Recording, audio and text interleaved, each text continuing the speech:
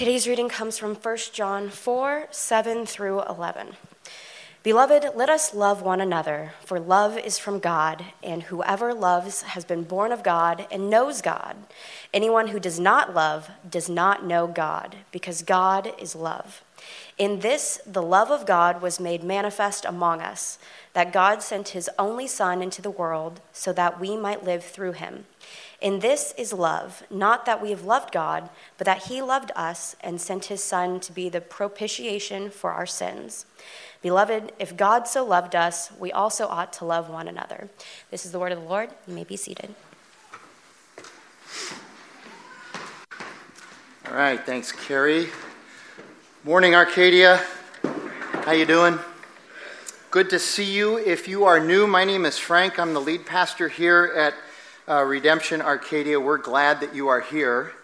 I wasn't planning on this, but everybody look up here for a second, okay? I want you to hear this. Unlike James, I have heard the Busby story, and I was absolutely floored by what God was doing and God is doing. When it was done, the first thing I said is, would you guys be willing to do this on a Backstories? And they said yes, and so I'm telling you, this is not a backstory, it's really a God story. So I would encourage you to be here on that March Backstories. Anyway, I'm looking forward to that. I'm also looking forward with a little bit of trepidation, honestly, to this new series that we're starting today. 7 weeks. Called Countercultural Convictions. How many of you received in the email the new membership documents and packets? Okay. I know we sent that out to anybody that we would have on our email list. We've spent the last year rewriting Redemption at Large, rewriting our membership papers. We've culled it down, believe it or not, from 54 pages to 38 pages, so it's more readable now. And it's much clearer. There were very few changes necessarily. We just made it clearer. But one of the things that as we were doing that, as the lead team, and really, remember the guy that preached here last week, Seth? Seth was actually in charge of the project. He was leading it. Many people had a lot to do with it, but he's the one that invested most of the time in it. But as we were doing it, we also began to realize that there are a lot of people who attend Redemption Church and are frankly part of the Christian church at large that have really very little understanding of what a statement of faith might be, what it might mean, and what some of the issues are that are especially prevalent in our culture that we may need to address and talk about and remind people of. And so redoing the membership packet sort of was the precursor to us thinking we needed to do this series because we're dealing with some issues that are very difficult. And this is why I say I approach this series with I look forward to it, but there's some trepidation, because I also know for a fact, based on experience, that there are many people who attend Redemption who might actually be surprised to find out what we really believe, even though it's very simple to find out what we really believe. We really believe that this book, the Bible, is the Word of God. It does not contain the Word of God, and we have to go and search the Bible for God's Word and discern which ones are God's Word and which ones aren't. That's not what the Bible is. The Bible is the Word of God. And so that is our authority. And as such, what the Bible says about our life, that's what we believe, because it is God's Word. And so we understand that the world outside of Christianity, the world outside of the church, wouldn't necessarily believe the things that we believe. We get that. We understand that. What we're always a little bit alarmed about is the number of people who claim to know Christ and follow him and love his word when they really find out what his word says, not much interested anymore. And so we're not doing this series necessarily to push back, but rather to lovingly say, this is what it means to follow Christ. And we're covering 7 different topics. And these 7 topics, you need to understand, it's not the entirety, but there are 7 that are pretty important. So here are the topics that we're going to cover. Today we're going to talk about love and what that really means. We're going to talk about Jesus next week. Then we get into the authority of the Bible. That'll be March 1st. That'll be March 8th. And then March 15th will be when Justin Anderson comes in. He's our founding pastor. He's going to come in and he's going to tackle the gender issue for us. And then on March 22nd, we're going to talk about the biblical understanding of sex. We're going to talk about salvation and atonement, the second of the last week. And then on Palm Sunday, we're going to talk about the vulnerable. And those are going to be our 7 topics. And I know this is going to stir some things up. And we're prepared for that, and we'd love to have conversations with you about those things. But that's what we're going to be doing for the next 7 weeks. So, as some people would say, fasten your seatbelt for this. So let's just dive right into love. I'm going to quote from the very beginning of the new Redemption membership packet. This is what's written. Love is at the center of the universe and at the center of Redemption Church. So the topic of love, the issue of love, where would you begin? In one respect, we could have a conversation about what love is, trying to define it, for the next several hours, and maybe get nowhere.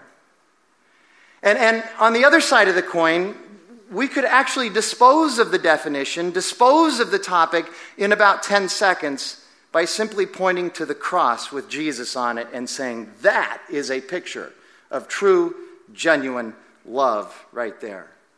So we understand the comprehensive and complex nature of this topic. Because I fancy myself as a scholar and as an academician, I actually looked some stuff up on the internet because, as we know, the internet is very trustworthy. So I went to the Merriam-Webster Dictionary website. I used to have a book that was a Merriam-Webster dictionary, but now you just have a phone, so that works. Merriam-Webster has 13 different definitions for love and more sub-definitions for love, including the score of 0 in a tennis match. Now that's good to know. Love is 0. That's really, really good to know. But also, Merriam-Webster says that love is feelings of affection for another. It's sex. It's benevolence. It's attachment. It's attraction. And it's pleasure. I love Zinberger. I can get on board with that.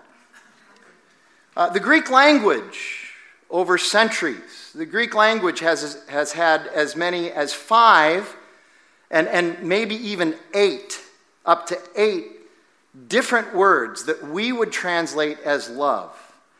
And the one word that Christians seem to be most familiar with, the one that we're going to talk about later in this message, is agape. You've probably heard that word before. But what's interesting about the word agape is that prior to Jesus and Christianity, agape was considered the most obscure and little used of all the Greek words for love. It was Jesus and the New Testament and the church that made this word famous because it's unique. It's unique, and I'll talk more about that later. At any rate, I also found these definitions, and I found them, like I said, on the internet, so I know they're true and accurate. Let me just run through them. It's not all of them, but here you go. Love is either a horrible disease or a blessing. Love is nature's way of letting you know that even when you're happy, you can still feel extreme pain. Love is a form of dementia. Spelled backwards, love is evil. Love is a game of attrition. Love cannot be defined, but it can be demonstrated. Love is a romantic misunderstanding between two fools. Love is when you cannot hold back your ear-to-ear smile when you see your significant other. Love is a gamble. Love is a battlefield. I think that was Pat Benatar's contribution. I love this one. Love is a sixth sense that destroys the other 5 senses and makes a person believe nonsense. Now listen to these last 2. Love is someone or something you'd give your life for. And love is giving your last morsel of food to someone else even though you are extremely hungry. That definition there immediately brought to mind the movie Cinderella Man. I don't know if anybody saw that movie. Really, I thought a wonderful movie. There was a scene early in the movie when James Braddock, the fighter, played by Russell Crowe, they were so poor that they had virtually no food, and they were getting ready to eat dinner with their kids. And their kids were starving to death, and they each had a little piece of meat, and that was going to be their dinner, like a little piece of salami. And he could see how hungry his kids were, and so he said, last night I had a dream that I had this big meal, and I ate more than I could ever possibly eat, and I'm still full from that dream. And so he divided up his morsel for his kids as well. It's, again, a picture of love. But other than those last two definitions of love, and trust me, it took me a long time to come across those last two definitions of love. On the internet, I did not see many love definitions that resembled anything like sacrifice or investment or availability. I think the problem with trying to define or understand love is the fact that you and I only know of love and experience love within the context of a world and relationships that are broken with sin. And so our understanding of love is broken because we've only experienced it in a broken way. It's rare when we experience it in its purest form. And as a result, love has become a very selfish rather than a selfless thing that we talk about. The problem is sin. Sin is, among many other things, it's the obstruction of love. And that also, believe it or not, makes it, I think, easy to point to what true, genuine love is. True, genuine love is the cross. The definition of love is that simple when we think about it, but let's go a little bit deeper. Consider what we learned from the creation narrative that we find in Genesis chapter 1, the first chapter in the Bible. God is one, we find out almost right away.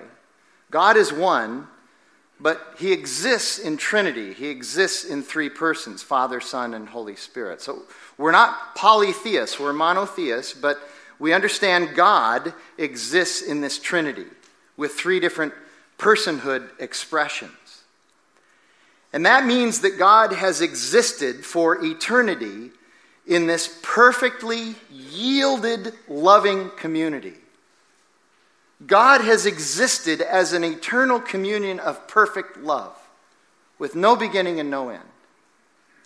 And we find this reiterated in John chapter 17, verse 24, where Jesus is about to be betrayed and sent to the cross, and he's praying not only for his disciples, but also for us. And he's praying to his Father, and he says this, Father, I want those you have given me to be with me where I am and to see my glory, the glory you have given me because you loved me before the creation of the world.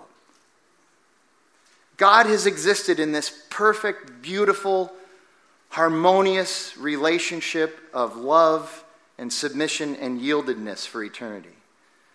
So here's a question that may seem a little random at this point, but I'm getting to a point. When are you and I most happy? It's when we are in wonderful, life-giving relationships. Have you ever stopped to think about describing all of your relationships in one of two categories? Life-giving and life-sucking. Now, how much of a blessing is it to find life-giving relationships? It's a huge blessing because relationships are hard. But that's when we're most happy. And that's not just the Bible talking or me talking.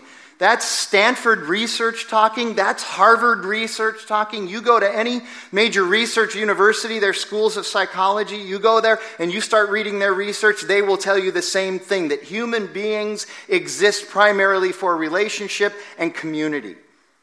That's why we exist. They're pointing to God and not even realizing that they're doing that with their research. The main primary function of a human being is relationship and community with God and with others. And in a practical sense, that's why sin stinks. It harms and destroys relationship and community. But relationships guided by a covenant and a commitment of grace and trust and forgiveness and are truly and completely yielded to one another, submitted to one another, those are the relationships that make us truly happy. And God's relationship and community is perfect because it's one of perfect eternal love. Therefore, it is safe to say that God is happy. He's wholly happy, H-O-L-Y, happy, and he's wholly happy, W-H-O-L-L-Y, happy. So for God, for all eternity, before he even created us, he was perfectly, flawlessly happy and loving. So why did he create us? Why would he create us? That is an excellent question, and I'm so glad you asked. There's only one plausible answer to that question. Because God wanted to share his happiness and his love with us. That's why. But we jacked it up. Read Genesis chapter 3. I'm telling you, let me give my little spiel for Genesis 1, 2, and 3. If you don't read Genesis 1, 2, and 3, you're going to struggle with understanding what the rest of Scripture is all about. You got to have that as your foundation. You should be reading that. Okay? And so God gives us the gospel, which, by the way, he points to in Genesis chapter 3 right after the fall. A lot of people miss that. But he's already pointing to the Messiah who's coming in Genesis chapter 3, verse 15. So God gives us the gospel. He gives us Jesus. God is love. And love is the cross, and love is on the cross. So there's many passages that we could probably use, but we chose for today 1 John chapter 4. Let me read that again, what Carrie read. John writes this, "Beloved, let us love one another, for love is from God, and whoever loves has been born of God and knows God. Anyone who does not love does not know God, because God is love. In this, the love of God was made manifest among us, that God sent his only Son into the world so that we might live through him. In this is love, not that we have loved God, but that he loved us and sent his Son to be the propitiation for our sins. Beloved, if God so loved us, we also ought to love one another." I think this passage is about love, in case you were wondering. Okay? So look at verse 7. This is where I'll spend most of the time. Camp here a little bit. John calls us to love one another, for love is from God. We are to love one another because love is from God, not from us. Now let's just consider the implications of this tiny little clause, love is from God. If love is, genuine, true love, is in fact from God, that means that it's going to have three characteristics, at least, these three. Number one, love is pure. God's love is unsullied by sin. It's unsullied by selfishness. Secondly, love is sacrificial, which is demonstrated time and time again, not only in the Old Testament, but also with the crowning achievement of sacrificial love demonstrated by Jesus on the cross. And third, love is yielded, meaning that love submits, it serves, it trusts, it protects, it provides, it advocates, and it stands with.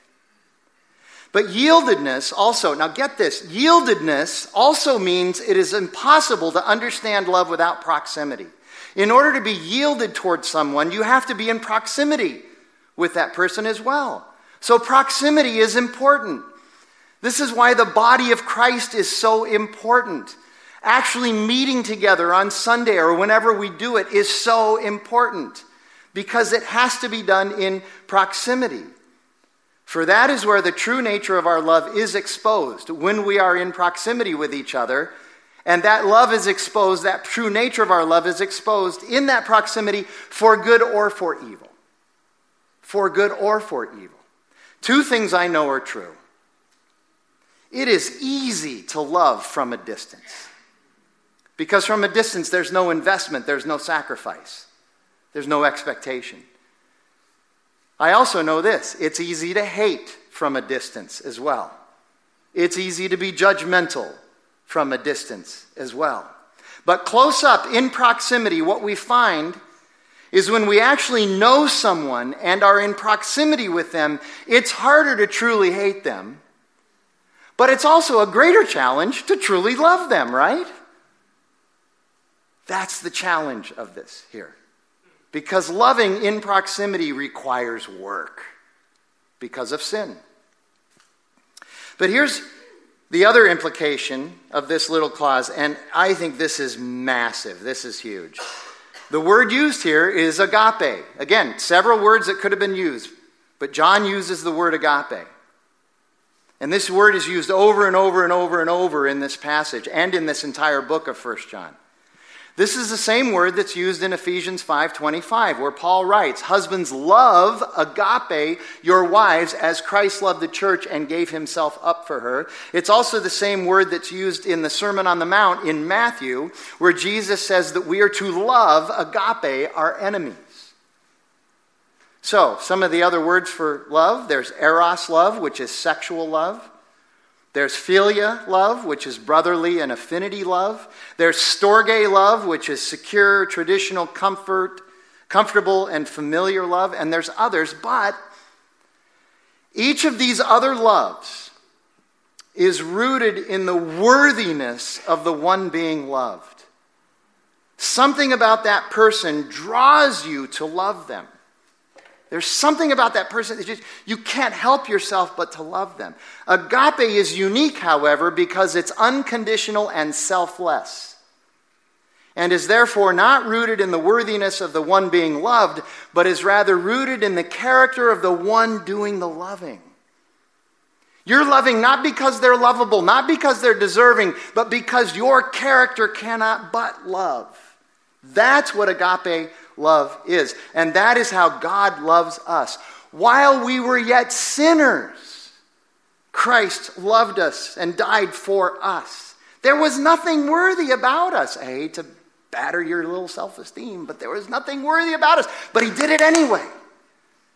He did it anyway for us. While we were enemies of God, God loved us and sent his Son sacrificially for us to save us.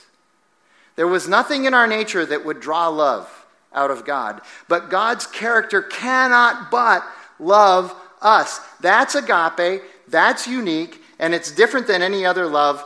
And that is the love that is imputed to us by God through knowing Jesus Christ as our Lord and Savior. That's how we access that love. This love is from God. We humans in our sin are incapable of producing agape love. So in order to love each other like this, it has to come from God, which means that you have to be in Christ. So right away, some of you, well, can non-Christians love? Do non-Christians love? Sure they can, and yes, they do. But not like this. Not with this power and this motivation. There's always something else going on if this isn't generated by the filling of the Holy Spirit and the resurrected Christ. Again, consider some of the other agape passages. Ephesians 5:25. Husbands, love your wives as Christ loved the church and gave himself up for her. This is not a trick question. Are wives always lovable and worthy of their husband's love? Wow, I heard a female pitch no right away. That's some self-awareness, my brothers and sisters. So, no, of course not. But in the gospel, Paul specifically uses this word for love because in a Christ-centered, gospel-centered marriage, husbands are to love their wives even when they're unlovable, as Christ loved the church. Not a trick question. Is the church always lovable? Certainly not. Christ loves us anyway. Think about it. Any schmo can love his wife when she's lovable. What's the point in saying love your wife when she's lovable? Oh, I can do that. Anybody can do that. That's the point. This biblical God love is different. In the Sermon on the Mount, when Jesus says love your enemies, it's agape. I read that and I feel like it's as though Jesus admits to us that he knows that there's nothing in our enemies that would cause or encourage us to love them. They're not worthy of our love, but he says love them anyway. You're to love them anyway. You don't have the power to do this. It's only through me, only through the whole filling of the Holy Spirit, only through knowing the resurrected Christ. Love them anyway because you have been the recipient of this kind of love. You now know what this love is, and you have this love. It came from me to you, God says. Now you love with this love. That's the beauty of this love for us. But this is also why this love, agape, was so obscure and unpopular before Jesus came, because no one would or wanted to love this way. But then, Jesus on the cross. And things changed, and the world was changed, and people are transformed, and we are called to this radical love. John presents love here. This is very important. John presents love as a consequence of, not a precondition for, being born of God, of being saved. Robert Yarbrough, who's a New Testament scholar, writes this: unbelievers can love others to some degree, but not in the way that God's indwelling presence enables Christians to love. And that is John's point in the rest of verse 7. He specifically says that anyone who does not love in this way, it is evidence that they have, anyone who does love in this way, it is evidence that they've been born of God, that they know God. It is impossible for us to miss the progression and implications of the argument that John is making here. Look at verse 8. Anyone who does not love does not know God, because God is love. Now, a few words about that. God is love is one of the most misquoted and misunderstood Bible sayings in history, and especially now, especially today.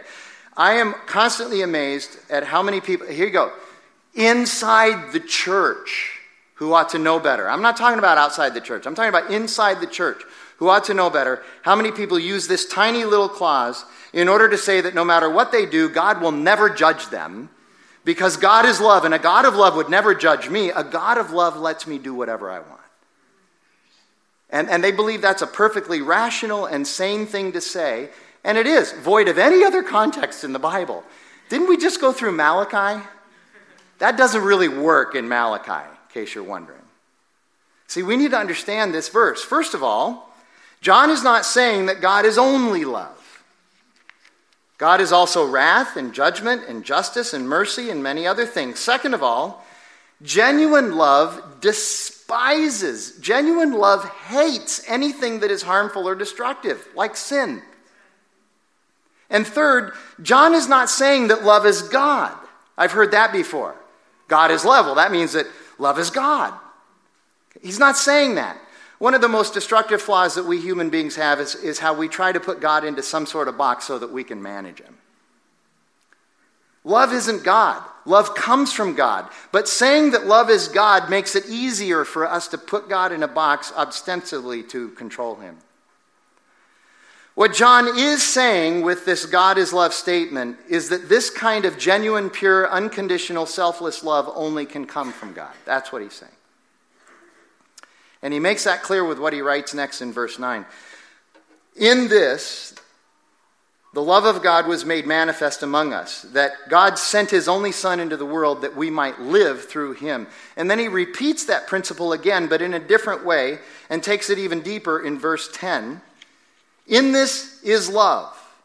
Not that we have loved God, but that he has loved us and sent his Son to be the propitiation for our sins. That word propitiation is a fancy word for payment, obligation, or atonement that could not be or ever be rendered by the offending party. In other words, the only way we could ever atone for our sin is through this substitutionary atonement of Christ on the cross. That's the propitiation. This is the greatest love. This is the greatest manifestation of love ever, period. It's never been matched, though you and I are called to follow it and live it in spite of our sin. And really, we're called to live it because of our sin. That's why God calls us to this love, because of sin. This is not an easy thing to do. I hear this all the time about books and movies. This is the greatest love story ever. So I actually Googled the greatest love story ever just to see what would come up. You know, the first thing that came up was something about Nick Offerman and Megan Mullally. Really? I mean, I know who Nick Offerman is. Apparently none of you do. I have no idea who Megan is. One of the other things that came up was I could remember this. Not many of you would, but the 1968 movie Love Story with Ryan O'Neal and Ollie McGraw. Really? The song was okay, but I don't know. He was a hockey player, though, so that was cool. How about Brad Pitt and whoever this year's babe is? And that's the greatest love story ever, right? Okay, how about this one? Genesis 37 through 50, Joseph and his brothers. Now we're getting close, right? That's kind of a foreshadowing of Christ on the cross, only Jesus took it way deeper. The truth is, the greatest love story ever is Jesus on the cross. That's the greatest love story ever. And John finishes in verse 11, "Beloved, if God so loved us, we ought to also love one another." God's redemption for us by Jesus makes us his children. By believing in Jesus, we're now born again. We're born of the Spirit of God, and we're his kids, and we're adopted into his kingdom. And as such, we should take on the nature of our Father, and that nature is agape. So grasp this. Love is not merely revealed in ink on a page, but in the person of Jesus. This ink on these pages points us to who Jesus is. We don't stop at God's word. We go to Jesus then. I want to close with this.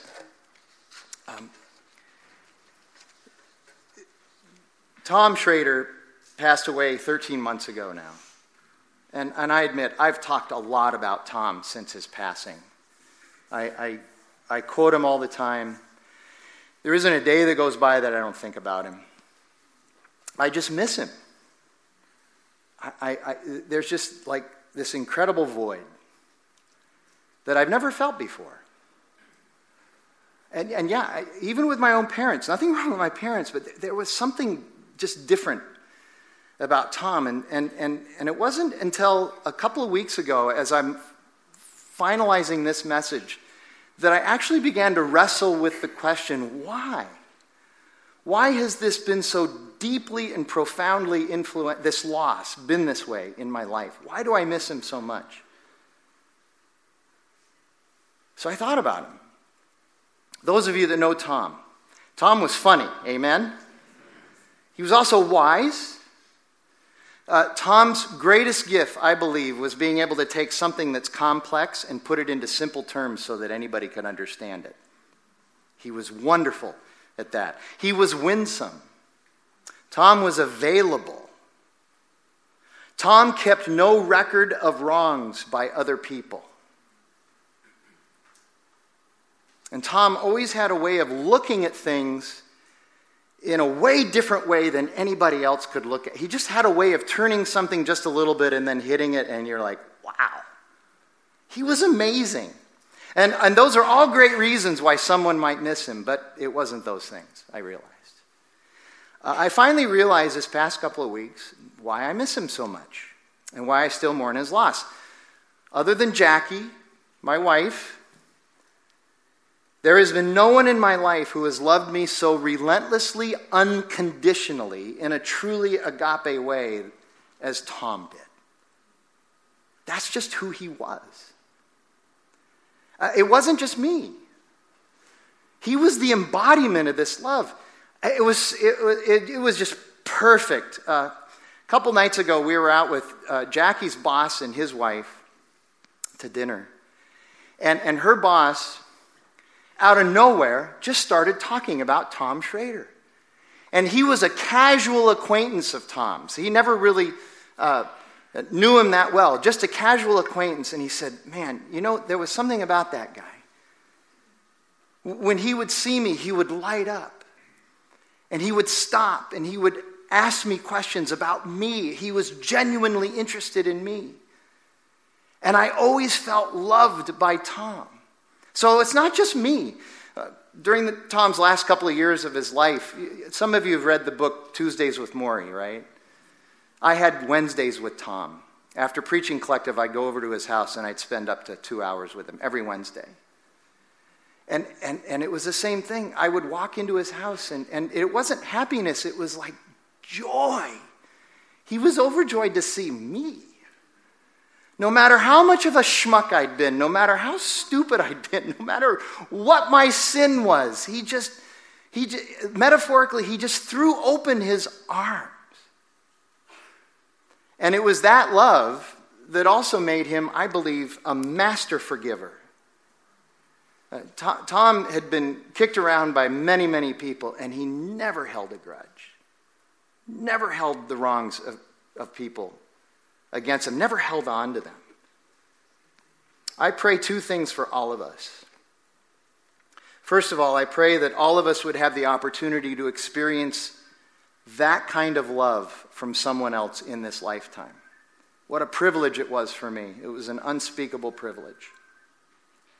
And second of all, I pray that each of us would also be the embodiment of that love for others. Let's pray together.